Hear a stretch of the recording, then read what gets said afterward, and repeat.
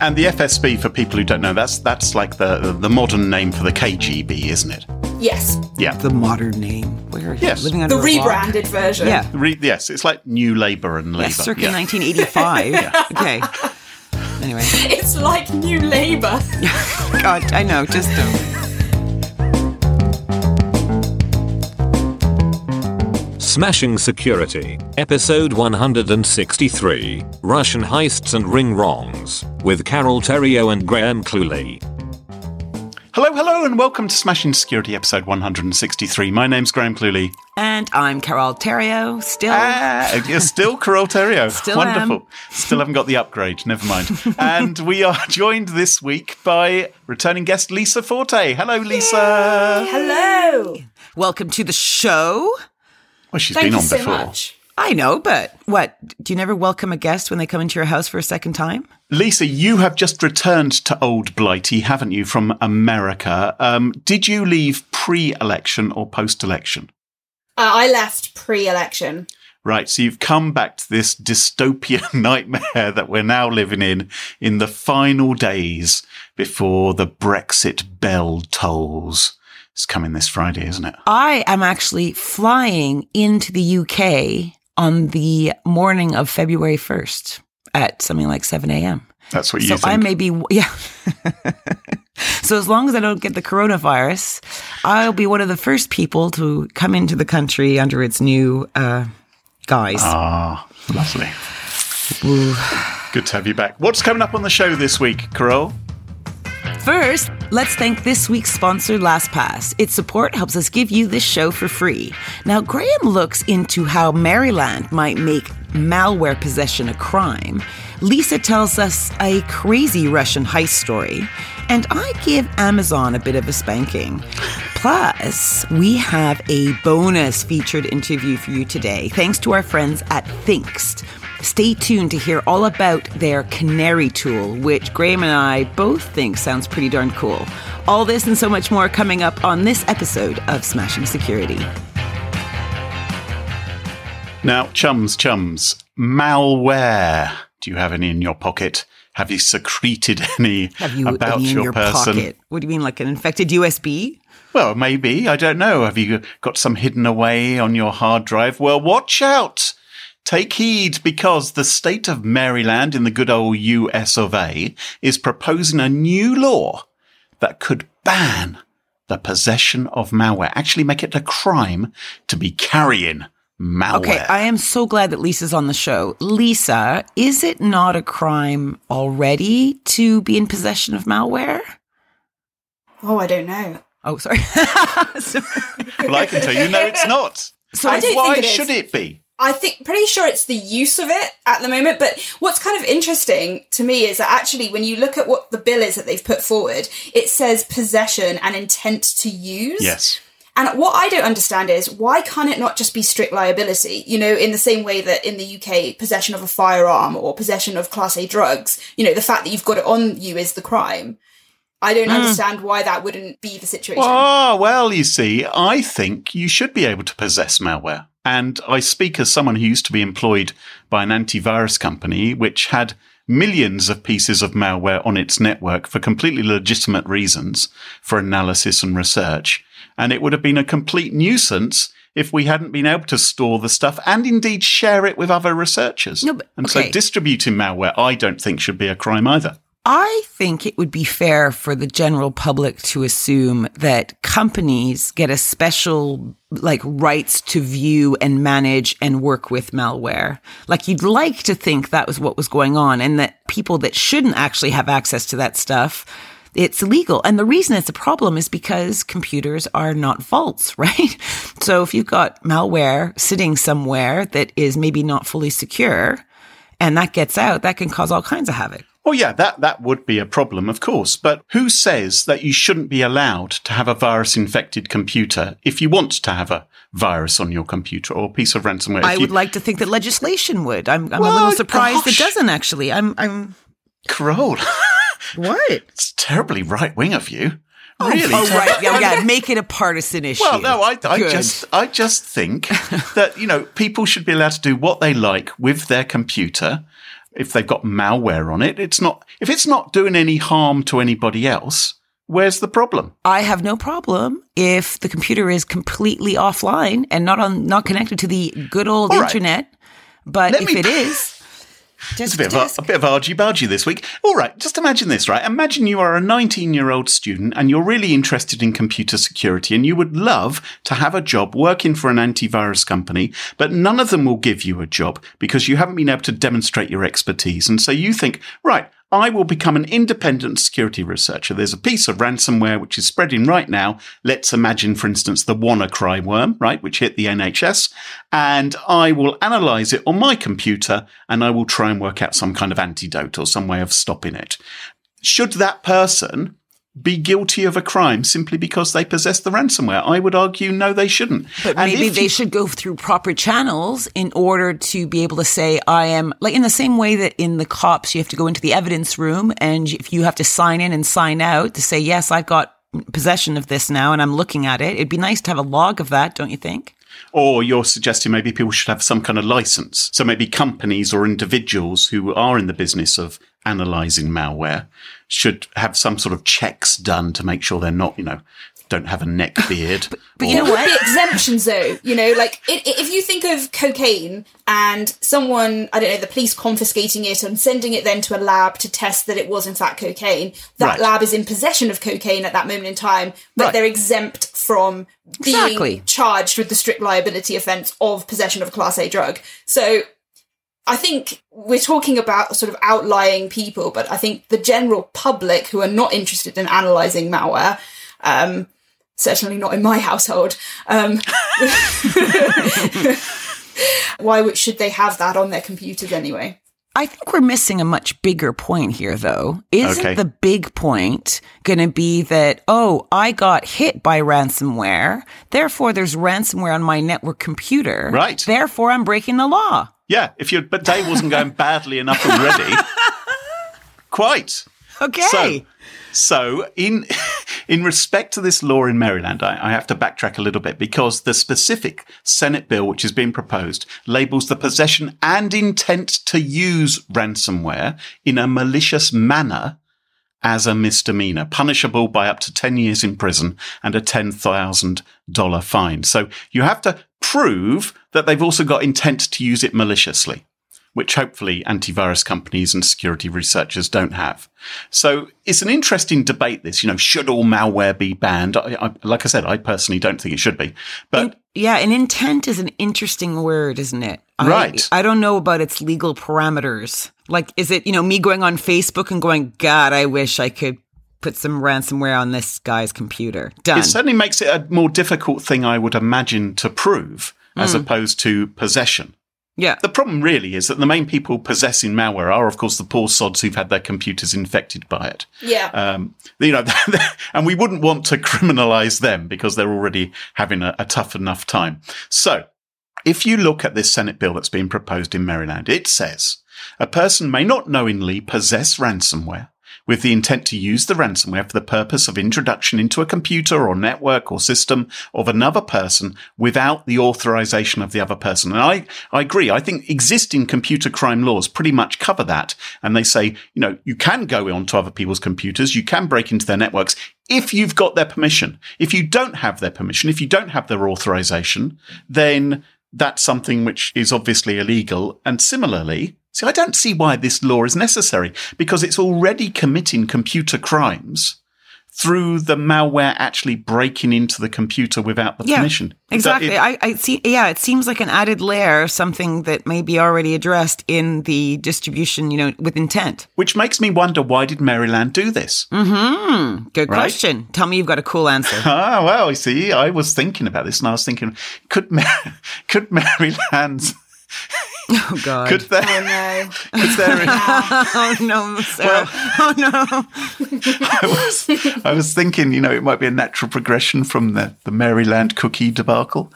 So maybe with anyway, it's cookie. No, it's nothing to do with cookie legislation I don't even know in what Maryland. that means. It's Maryland cookies, Carol. Do you not eat Maryland cookies? Oh, you know what? I don't think people in Maryland know about Maryland cookies. Yeah, I don't know either. They're a big hit here in Oxford in my household. They're very yummy cookies or brownies or whatever.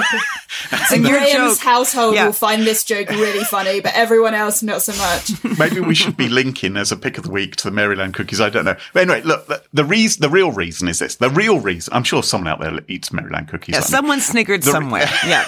The real reason is that some cities in Maryland have, of course, had their run-ins with ransomware. Who can forget Baltimore in Maryland, which in the space of 1 year, the city of Baltimore was hit twice by ransomware. Wow. Once they had their 911 emergency dispatch system. That was knocked offline. And the other time they were hit by the Robin Hood malware, when a bunch of merry men rode in on their horses wearing green tight pants and installed malware onto the computer systems. Anyway, Baltimore refused to pay up, as we discussed way back in Smashing Security episode 151. And the mayor said, well, we're not going to give in to the extortionists. You know, we're just going to recover from our backups, although it later turned out that their backups were shit. Because they were, you know what's interesting? Yeah, they were only backing up to the same hard drive, so they didn't. So they just copied files to another folder on the same computer. So the backups weren't. You know, this is why municipalities should offer a fairly good salary package for their IT security folks. Now, did I not read this week that New York is going to propose that paying ransomware is, paying for ransomware? What's it called? Paying ransomware. Yeah, paying ransom demands. Paying ransoms. Paying ransomware ransoms is going to be illegal. Well, I don't know if it's illegal or not. Certainly, they're looking at putting a law to put it forward in New York. It's not illegal now, but they're thinking of doing that, which is interesting because they're basically saying you're helping fuel more ransomware attacks by paying them off, even though you get on your feet faster. It definitely does encourage more attacks. The knowledge that many people will pay up, without doubt. Especially with insurers as well. You know, if insurers say you must pay and someone's got cyber insurance, pretty good bet that they're going to pay. Yeah, it's a lot less hassle than all the paperwork you have to go through. Well, and a lot less money. I mean, Baltimore's case, I think they were, the bad guys were asking for about $70,000 and Baltimore ended up paying about $6 million. Yes, well, we examined where that cash went and it didn't look very... No. Yes. So there have been initiatives by different cities. There's like a council of mayors or something where they're all sort of saying, we pledge not to pay ransoms in future. So I think people are beginning to move that way a little bit. I'm not sure if it should really be legislation because sometimes a ransomware attack, you may have no option but to pay. It's like your business goes bust if you can't recover the data.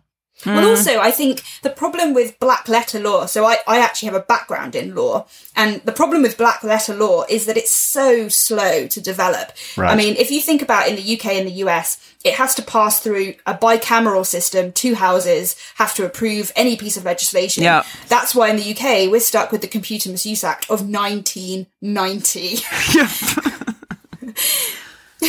I don't know if this bill is going to pass or not. Obviously, I'm encouraged by the fact that they're saying you have to have intent and you have to infect or attempt to infect without authorization. But how are they going to enforce it, though? Because it's all well and good having any law you want. But if you can't actually detect these people, make arrests, is there any point? Exactly. I doubt many cyber criminals are going to be pooping their pants over this, right? I mean, has making anything illegal ever stopped it from happening? The bad guys are making so much money anyway. I would have thought existing computer crime laws were enough to bring these guys to book if they've been identified. And if they haven't been identified, this isn't going to help do it, is it? Yeah, no. I'm just looking right now at Maryland's current computer misuse laws. Oh, yeah. And so misdemeanor computer crimes, a person who illegally accesses computer is guilty of a misdemeanor. So it's basically authorization is very much part of it. It seems like it's already being handled. I think so. Well, I'll put this link in your show notes so that people can go see what is currently being available in Maryland, and you can see whether you think this is something that they need. Can I just say, I have one more issue with this thing, right? Yes. And it kind of comes around what lawyers love the most, which is like defining things within an inch of their life. Making money, I'd have said. But anyway, yes, okay. If you look at I was reading about this story, and if you look at the situation in the UK with legal highs, How they've done it is that they've defined the legal high by the formula. So then someone changes the formula ever so slightly, and that substance is no longer an illegal substance anymore. Mm-hmm. Oh, so if you want to make an illegal high, you've just got to look up the legislation and it gives you the recipe. Is that what you're saying? And just change it a little bit. And then it's not illegal because they've done it by the formula of the drug. So if you're starting to define ransomware, how does that work? That's a really interesting point, Lisa. And malicious software is a difficult thing to define and there's as well, potentially unwanted apps, right? So then it's like, where does it sit? It's kind of grey, along the spectrum of bad to good.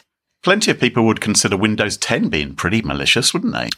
Well, I just hope that legitimate security researchers never find that they have to go and apply at the local council office or sub-post office to apply for a license to handle malware, rather like getting a dog license or something like that. I don't know what your issue is with that. I don't have a problem with that. Well, it's just a bit too much work for you. I probably would, probably. And also, I don't know if I'd qualify, Carole. I don't have the neck beard. I probably Well, maybe you shouldn't be playing with malware. Almost I certainly not. don't like the idea of you sitting there playing with malware on your computer. Don't think any of our listeners do either. Jeez. Come on, Graham, get it together. Every week, Lisa. Every week I do this. Lisa, what's your story for us this week? So my story is a very interesting one, and it actually starts 6 years ago. Oh, topical. Okay, I've got my popcorn, so ready. It's a story unlike anything you've ever heard. So 6 years ago, two Russian gentlemen, Alex and Alexei, discover each other online. And they've never met, and they decide to start a cryptocurrency exchange together as a business. How does that happen? How does that happen? Like, what, do they have just a few chats and they go, yeah, okay, I trust you. Let's go. Pretty much. I think that's how it goes down. And they develop this really unique USP to attract their customers, as all good entrepreneurs have to consider. And that is that they're not going to require anyone who invests to provide any ID. So no prizes here for guessing who this might appeal to. Right. Bad guys. I mean, that's a good way to ensure privacy, right? Totally. That's what they were really concerned about, I think. I'm reading between the lines, but I think roughly that's what it was. Anyway, so this cryptocurrency exchange becomes the third largest in the world. So they actually do really, really well out of it. And sort of in a celebratory kind of spirit, Alex says, well, let's go to Greece and take our families on holiday. Okay. So off they go to Greece, and Alex is on the beach, enjoying the beach with his wife and kids, and suddenly out of nowhere, Greek police pop up and arrest him. And it turns out this was at the FBI's request. So his family quickly call Alexei, his business partner, and say, oh my God, he's been arrested. So he quickly smashes up his laptop, runs to the airport to go back to Russia, successfully. It transpires that the FBI has seized all of their stuff from their company because they were laundering stuff for people like the Fancy Bears and other criminals. So Alex is in a Greek jail, and Alexei is now back in Russia. The FBI have seized all his stuff. So you might be thinking, what is an entrepreneur to do in this situation? Mm-hmm. Well, Alexei decides to recoup his losses by setting up another exchange. Well, it worked before, didn't it? Let's have another go. And he rakes in millions. And by millions, I mean $450 million. Oh, barely anything. Exactly. And we've all heard this story. He gets introduced to a Russian billionaire. We've all been there. And some of my best friends. Exactly. They're my best friends. And Alexei tells him, this billionaire, how much money he has in his company. And the billionaire says, oh, well, you should go and meet with these two FSB guys I know who will help you with your security. Oh, yeah. Okay. So Alexei's thinking, okay, yeah, this makes total sense. This is awesome. And the FSB, for people who don't know, that's like the modern name for the KGB, isn't it? Yes. Yeah. The modern name. Where are you living under the rebranded version. Yeah. Yes, it's like New Labour and Labour. Yes, circa 1985. Yeah. Okay. Anyway. It's like New Labour. God, I know. Just don't. Oh, God. We'll go with it. Anyway, so Alexei goes and meets these two guys from the FSB, and they say to him, look, you've got to watch out for those pesky Americans. And we will set up a special FSB fund. And if you transfer your $450 million into this fund, we will keep it secure from them. Okay. So, So Alexei's thinking, oh my God, this is a genius idea. Why didn't I think of this? Right? So he did it. Uh-huh. So now Alexei goes back home. He's feeling pretty smug, I'm guessing. Well, he's actually feeling a little bit sick. And it's not because he's drunk some tea that's been poisoned. He's feeling sick because he suddenly realizes that this doesn't make sense. And it transpires that the billionaire, the FSB agents, and the 450 million have all disappeared into thin air. Oh, no. So he got totally conned. Yeah, Oh, my goodness. totally conned. Now, if you're listening to this and you're thinking, funnily enough, men posing as the FSB stole 400 million out of my account, you would report that to Action Fraud, okay? Yeah. Just so we're all clear. Who would then spring into action. And they've got a special folder for cases just like this. It's fine. Yes. Yeah, of course they do. So yeah, Wow. what a story. Poor Alexei. So he didn't do that. He hasn't reported. Yeah, literally. This I don't think Action Fraud are that interested in these things happening to Russian people in Russia massively, but... So how does someone just set up an exchange like that and suddenly rake in 450 million?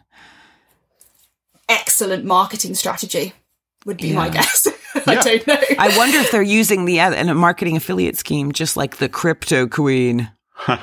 Or just describe yourself as the privacy-conscious cryptocurrency exchange, which doesn't require any ID, which is going to attract lots of cyber criminals and the fancy bears of this world to launder their money through it, and before you know it, ka-ching. You're making a little bit from every transaction which is happening. But my goodness. Yes, and if you can imagine, he's been through all this. He's basically lost all of his money twice now.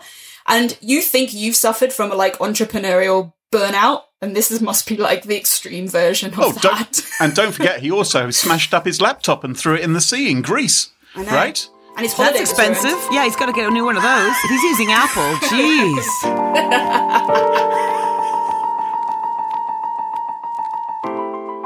Kroll, what have you got for us this week? Well, we are going to talk about Amazon Ring. This is the smart doorbell camera.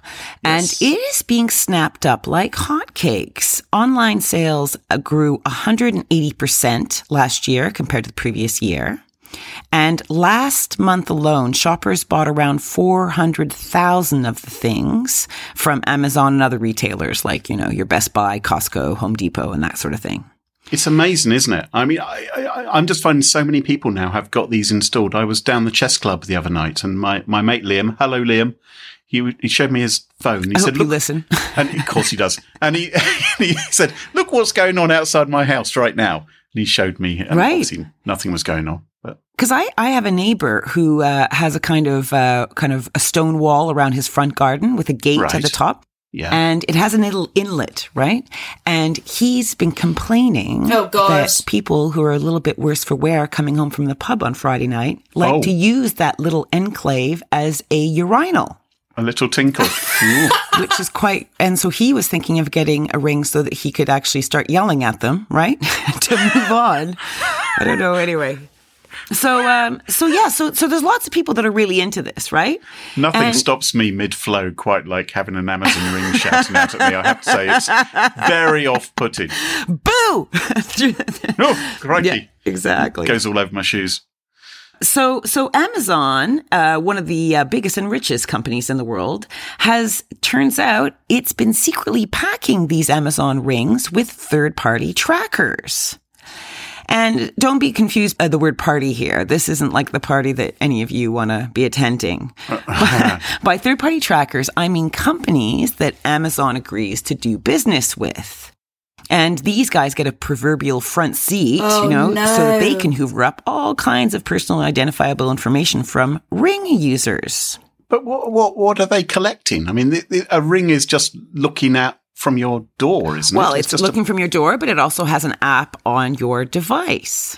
Oh. More specifically, your Android device. So 4 main analytics and marketing companies were discovered to be receiving information such as the names, private IP addresses, mobile network carriers, persistent identifiers, and sensor data on the devices of paying customers. So there were 4 of these. One of them is called AppsFlyer. it collected loads of stuff, but also collected info from the sensors. So that's like your magnetometer. I don't know how you say the word. It's a measurement of how many Magnum ice creams you've eaten in the last 24 hours. A magnetometer. I don't even know what that measures. There's a gyroscope, and I know there's internal calibration settings. There's also one going to our friends at Facebook. Oh, bless them. So information delivered to Facebook, even if you don't have a Facebook account like we don't, Graham, includes time zone, device model, language preferences, screen resolution, and a unique identifier which persists even if you reset the OS level advertiser ID. So I don't have the Ring app, obviously. It doesn't display ads within the app, I imagine. No, right? It is just basically has a private deal with at least these 4 third parties. And according to the EFF, they are basically sending this data to them. Now, what was slightly ironic here? So all this information is going out of your phone, right? Or going out of your phone via the Ring app to these third-party providers. Yeah. And the traffic that was observed was being encrypted using HTTPS. Good. But what's more, the encrypted information was delivered in a way that eludes analysis. So it made it much more difficult, according to the EFF, for security researchers to learn and report of these serious privacy breaches. Ah, yes. Because it seems as though they've snuck these trackers on. And of course, you're sharing them with third parties for vast profit. So I can understand why Amazon might want to use some third-party services to understand how their app is being used, right? I can understand how they might want to understand the user's experience, or if there were problems, or work out what kind of devices they were being run on, and and try and troubleshoot problems like that. But I can't understand why they would be sending information to the likes of Facebook and some of these other firms. For ka-ching. Apart from the fact that sharing is caring, Graham. Sharing is caring, okay? But what are these third-party companies doing with this data? That's what I don't understand. Presumably advertising. So all this information is allowing these third-party marketing firms to build up a unique fingerprint of your activity, location, behavior, which in turn allows them to market services or products or anything to you much more accurately.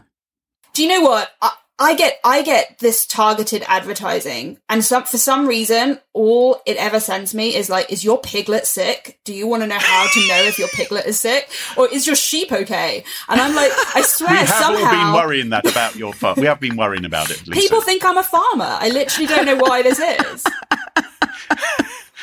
I'm just wondering, and what's kind of annoying is that, Amazon is going around. So they've been in hot water about Ring for a number of months now for different reasons. And they've been doing a lot of, excuse me, the security is fine in Ring. Actually, I think you'll find it's the user's problem because their Wi-Fi isn't secure enough, or they're not choosing correct passwords, or they haven't enabled 2FA. Right. And they've been kind of wiping their hands of all this responsibility. And this is just a little bit dirty because according to the EFF, they are not clearly stating in any policy and getting clear consent from anyone in all this. So has Amazon said anything in response to this EFF report about Not that I have seen at the time of recording, but I'm sure they will. Well, you know what? I'm going to WhatsApp Jeff Bezos right now because I've got him in my contacts. I'm sure I can get him his attention if I send him a movie file. Hang on. Let me just do this and see. Oh, it's offline at the moment. What's interesting, though, is like we, as Smashing Security, for example, pulled off Facebook, right? We just said, look, your practices aren't very cool. We don't like them. Even though it's, better for us to be on Facebook because it helps us promote our show and do all that stuff.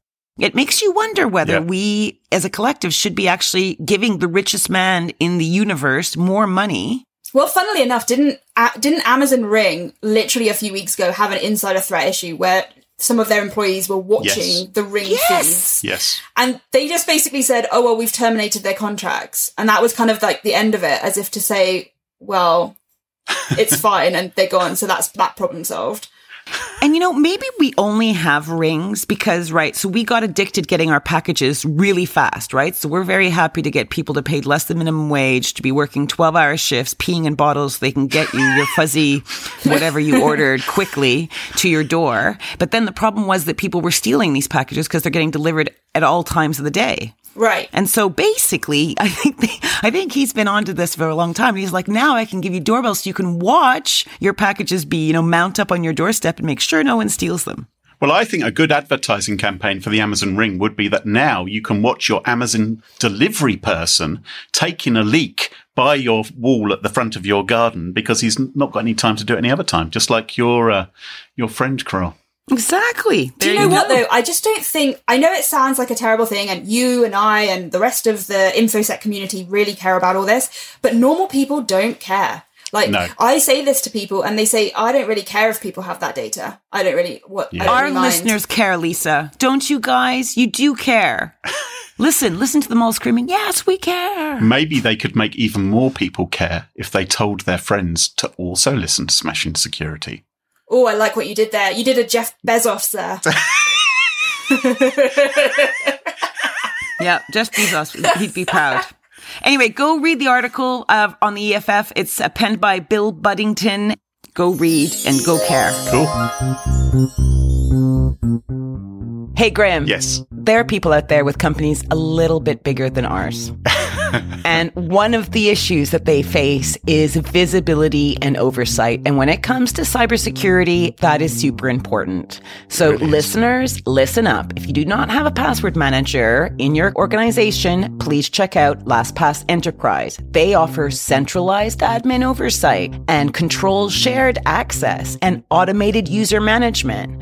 All this stuff makes your life easier. Plus, you can even use LastPass's single sign-on to protect all your cloud apps and give seamless access to employees. So check it out at lastpass.com/smashing.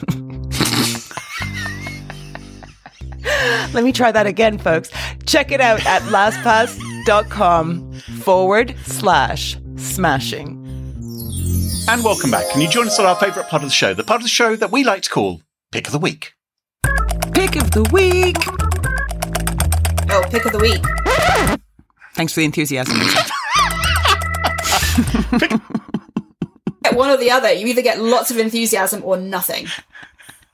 Pick of the Week is the part of the show where everyone chooses something they like. Could be a funny story, a book that they've read, a TV show, a movie, a record, a podcast, a website, or an app. Whatever they wish.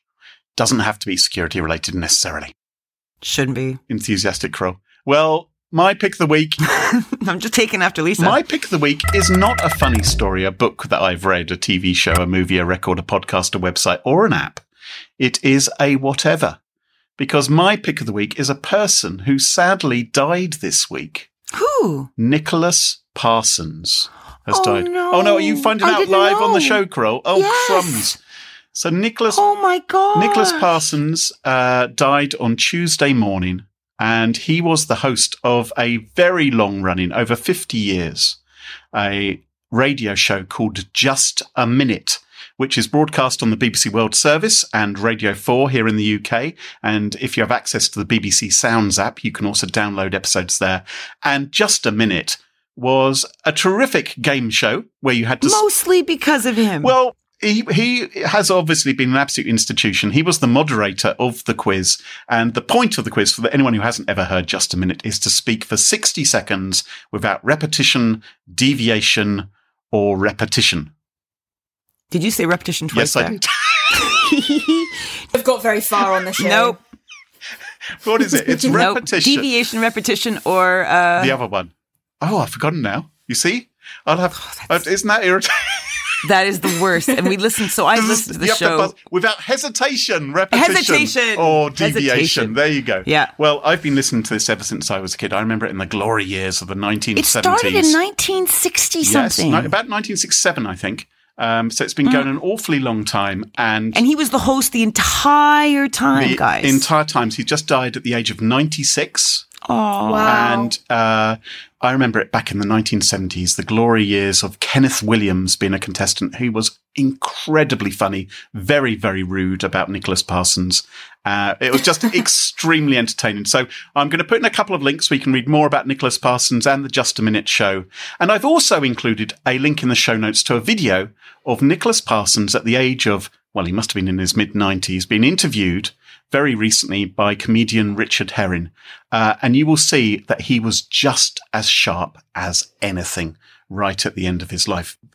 Very funny and an absolute star.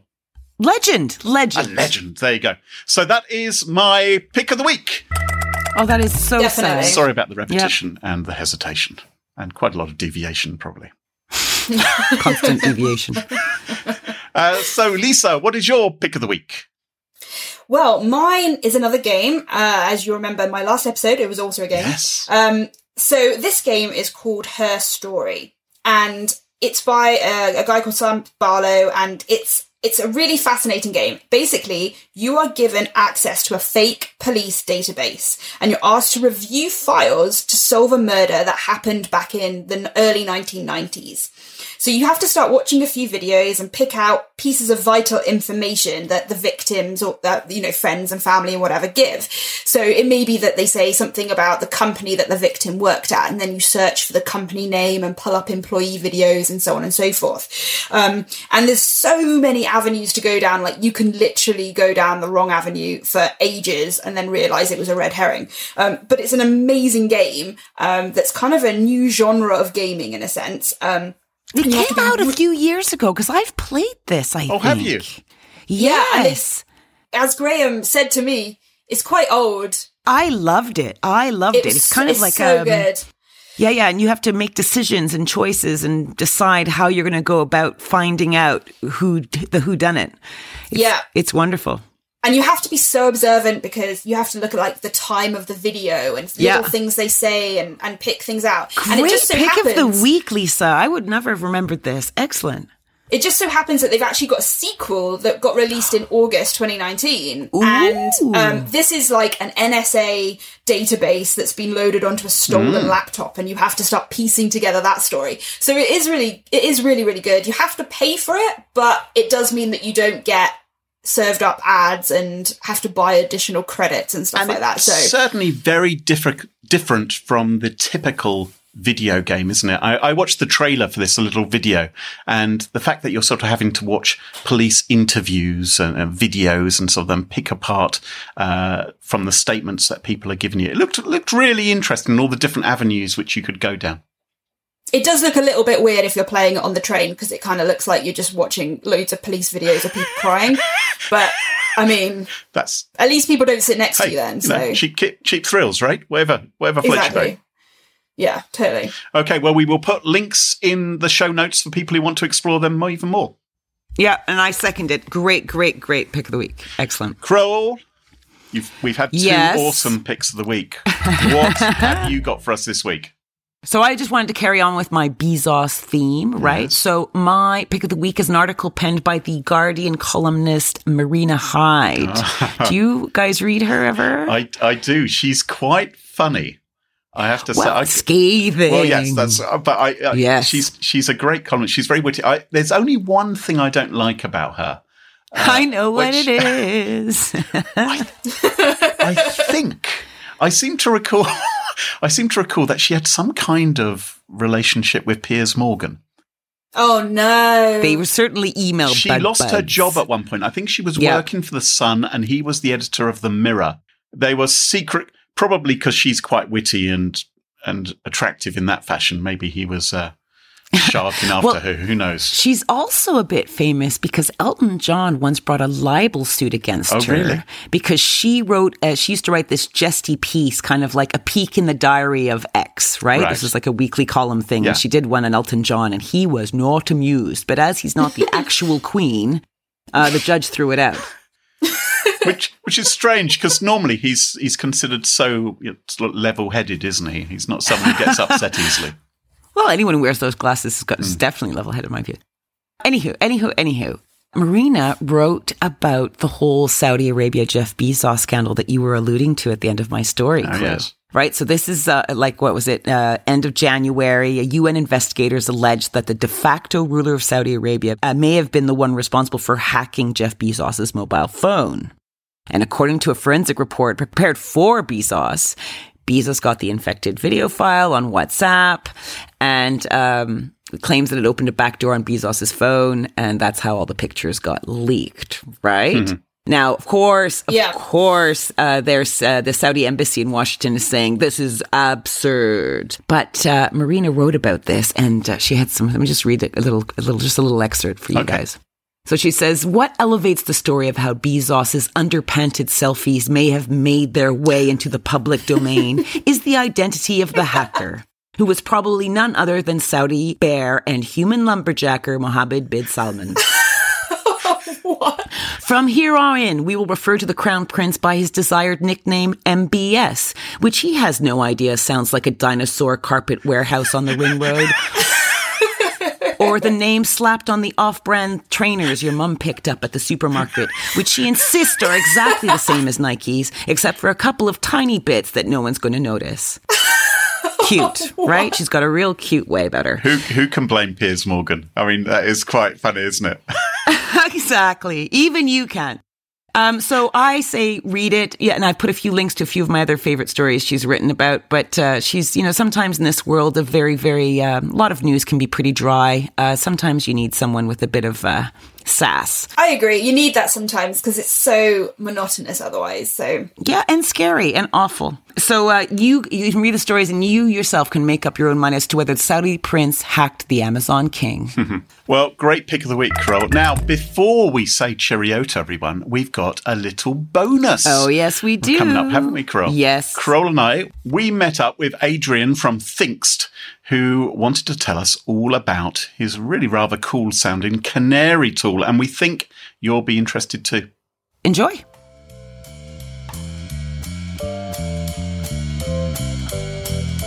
So, we have a featured interview for you today on Smashing Security. Meet Adrian Sanabria. Now, he works at a company called Thinkst, and Thinkst creates this pretty nifty little tool. Graham and I got a demo last week, and we both thought it was so cool that you might want to hear about it from the horse's mouth. Well, not a horse's mouth, but Adrian's mouth. It's not Mr. Ed. Adrian, welcome. What an intro. Yeah, thanks. Calling me names already. I'm not even on the show yet. So maybe we should start with a pain point so everyone can kind of get cozy. Yeah. Can you give me maybe a typical frustrating scenario for an IT security guy or gal out there? It's a narrative that we've seen for decades in security, and it's that when attackers get past these preventative defenses, we have these exterior defenses. It always seems like they have just carte blanche to stroll around the network, take what they want, do what they want. And it's, we're used to seeing these dwell time metrics in the hundreds of days where attackers have just been lounging about, doing whatever they want to do, whatever they need to do on our networks. And it's frustrating, right? I'm sure it's embarrassing, and it's frustrating to think that somebody might be in right now and you wouldn't know it. So that's what we go after. It's a terrible thing. I mean, sometimes it takes months for businesses to realize that they've been breached. And if it's taken months and months, then the amount of data which could have been stolen is enormous. And the first question would be, how long have they been there? Yeah. Right. That's what the boss is going to ask. So what does Canary do? How does that address this problem? Yeah, so our canaries are honeypots that you put on the internal network. You can make them look like various different things, anything from a SCADA device, something from Honeywell, or a Windows file server, something like that. And they look the part down to the MAC address, how they talk on the network. They look and talk and walk like the ducks we make them to look like. You put them places, there's some strategy behind it, where you're going to place them, how many you're going to use, what you make them look like.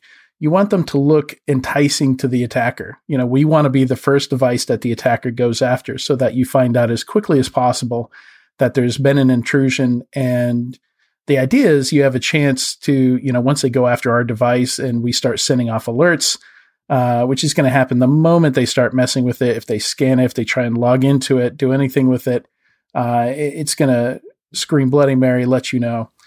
I guess when you say enticing, you don't mean so enticing that they actually want to attack you. More that if they're sniffing around your network already, you want to have them go into a honey trap as opposed to on a real live, bona fide data service. Right. So the scenario here is they've already achieved some level of access to your network. They've already gotten in. You're going to have these canaries on your internal network. So this works equally well for insider threats as it does for external threats. And these are literally, I mean, let me get my head around this. These are literally little black boxes, or can be little black boxes, which you plug in, you scatter around your network, maybe pretending to be some old Windows computers or running whatever operating system you wish, disguised as different things. And so if an intruder or if a malicious insider was snooping around, they might trigger it just by almost like trying the handle of the door. It's not like they can get into them, but just trying the handle will set off an alarm which you will pick up, but they won't even know that they've triggered it. That's exactly right. And what we're taking advantage of is the act of snooping, as you put it, requires you to do certain things, and I like to say, unless the attacker's just, extremely lucky and lands right on top of a very detailed Visio diagram of your network and how to get to the good stuff, they're going to have to do some snooping. They're going to have to take some actions to search the network to find what they're looking for. And we use that to detect those actions. We use these canaries. Canary, these are actual physical devices, right? Like they're like plug and play. So it's not, I remember you showing us how easy it was to set up, and it kind of blew me away. So maybe you could kind of walk our listeners through that. And a lot of it goes back to that philosophy of making this as simple and painless for the customer as possible. It takes 3 or 4 minutes to set up these devices, whether it's the physical one that you mentioned, or we've got VM versions where we've got an Azure, AWS, and Google Cloud versions. All take 3 or 4 minutes to set up. We like to say, you could stay back from lunch, let your colleagues go out to lunch. By the time they get back, you could have 10 or 20 of these deployed and be done, right? Like another philosophy is we didn't want to create another product where you've got somebody in the organization labeled the canary guy. And what the canary guy does is he comes in, he logs into the canary console, and the canary console creates busy work for him to click things and tune things and gives the illusion that he's doing security work when he's really just got busy work inside of this console. That's such a good point, that idea that tinkering feels like work. But actually, if it's properly set up to begin with, if you can get a nice, kind of almost default setup where there's just only the basic configurations you have to do, it's so much more attractive to me, certainly. And I hate to offend anybody. I'm sorry if you're the guy that manages the WAF or the SIM. You're probably familiar with what I'm talking about. I don't want to say that what you're doing isn't important, but there's a chance that it might not be all that helpful in the greater scheme of things. We wanted to avoid that. And our devices update themselves. Once you've deployed them, there's nothing left to do except wait for them to send you alerts. And what I like about this approach is it is rather different from the conventional security tools, which many companies already have. It's not like you're saying, run canary tools, put these in place across your network and chuck out your antivirus and chuck out all these other protection measures. This is something which very much complements your existing security measures. That's right. Yeah. And it does one thing very, very well. It lets you know if something fishy is going on your network, or if we get into talking about the canary tokens in other places. So we've got tokens that you can put in your email, on file servers, on flash drives, even in physical places, to allow you to trap and trick people in other ways. So these tokens, they're almost like landmines, if you like, or there's some sort of sensor. So if someone was to go into an email or maybe into an Amazon bucket and mess around there, you could trigger one of these things, and you'd be thinking, "Whoa, what's going on here?" Then there's obviously some badness going on. And we do have an Amazon S3 bucket token that'll do exactly that. They don't actually have to activate anything, do they? No, but generally because we operate on the inside, even maybe that initial device that they get onto, that's the behavior we're looking for. And the problem with going any further out than that, we wouldn't ever recommend putting a canary on the public internet, for example, is all of a sudden you go from this device that we can easily get down to 0 false positives. When it fires off and alerts you, you can be sure that something's going on that shouldn't be. When you move it to the outside, those types of activities are normal all day long. There are thousands of IPs that are just scanning the entire internet, trying to log into things. And all of a sudden you get that alert fatigue issue again, and you're just overwhelmed with maybes instead of higher quality alerts. So this accidental triggering is an interesting idea, because I'm wondering what happens if you get a pen test crew in? What if you actually challenge a company to, to see what your defenses are like? I would imagine they might stumble across some of these things and think that they've hit the motherlode, think that they've almost accessed some great big database or some such. So that's actually something our customers really, really love. If you think about it, some companies have been doing pen tests for almost 2 decades now, and they're used to the pen testers coming to them and just laying down this laundry list of things that they should feel ashamed about. And, like look at all the ways that I pwned your systems. And we hear stories like, while waiting in the lobby for them to come get me and show me to the cubicle where I do my pen test work, I already broke in and I got domain admin. And, we hear stories like that. Now from our customers, we hear the opposite. We hear, we caught the pen testers in the first 10 minutes. Or stories like, the pen test was supposed to end on Friday, but they continued on Monday, and we know because our canaries told us. I love it. That could be your strap line. Canaries, get your smugness back. Yeah. So another feature which I really liked was not just that you could set up these sort of fake computers and fake servers for the hackers to try and hack into, but you could also make it appear as though they had certain files on them, like an employee database or an HR spreadsheet and so forth. And although they wouldn't necessarily be able to download it, they could see the file name and they would keep on trying to access this darn thing. And that's something you can do with the Canary too. Absolutely. And actually you can let them download them. Those files can have data in it that looks real. You could create a password spreadsheet with realistic looking passwords. Just get a password generator, get a bunch of real sites and fill that thing with real data. None of it's actually real, but the attacker doesn't know that. And name it appropriately. And that spreadsheet will let you know anytime anyone opens it anywhere in the world. It's not dependent on being on your network. And also this is a service we give away for free. You can go to canarytokens.org and you can create these for free. We've got over 100,000 people that use this free service. And the commercial version has a few more things that make it more polished, more nice to use in an enterprise.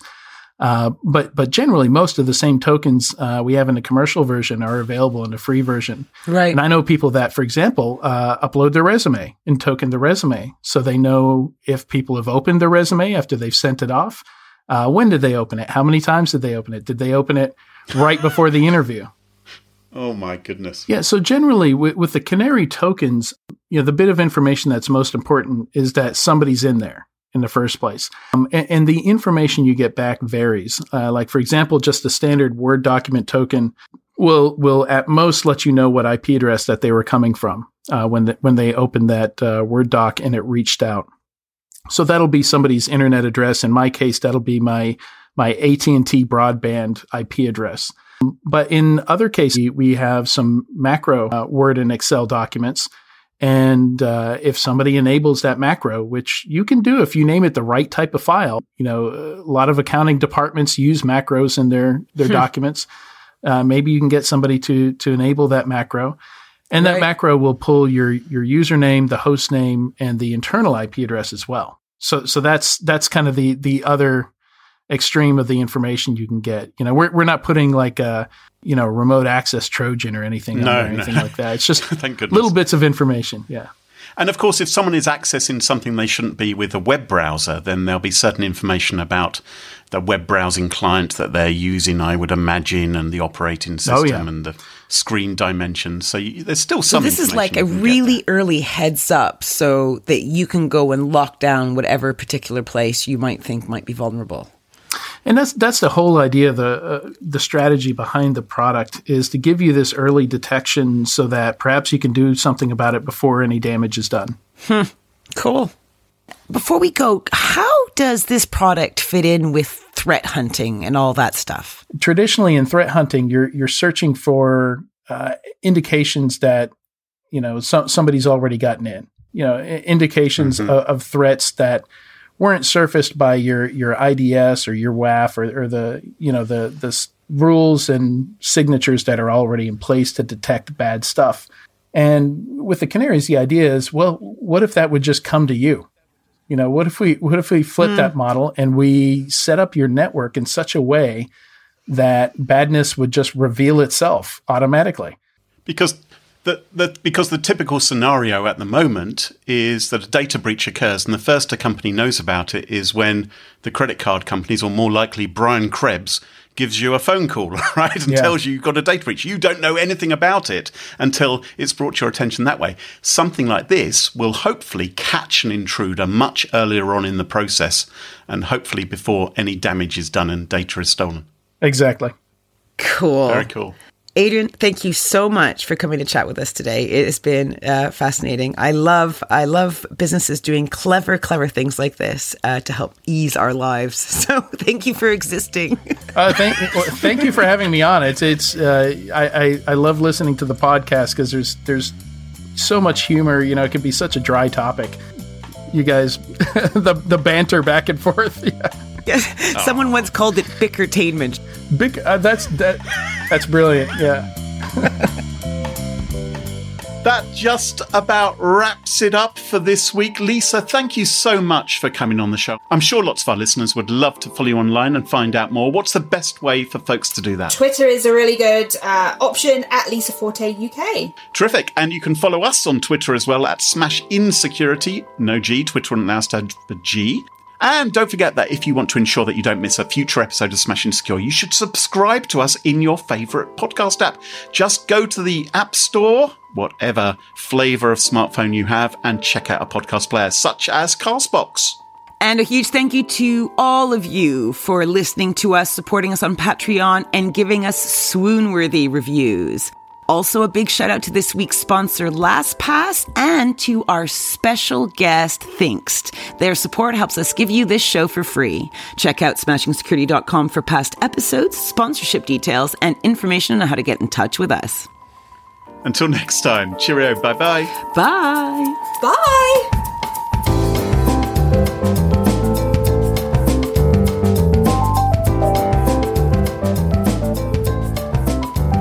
Why are you laughing there, Graham? Nothing.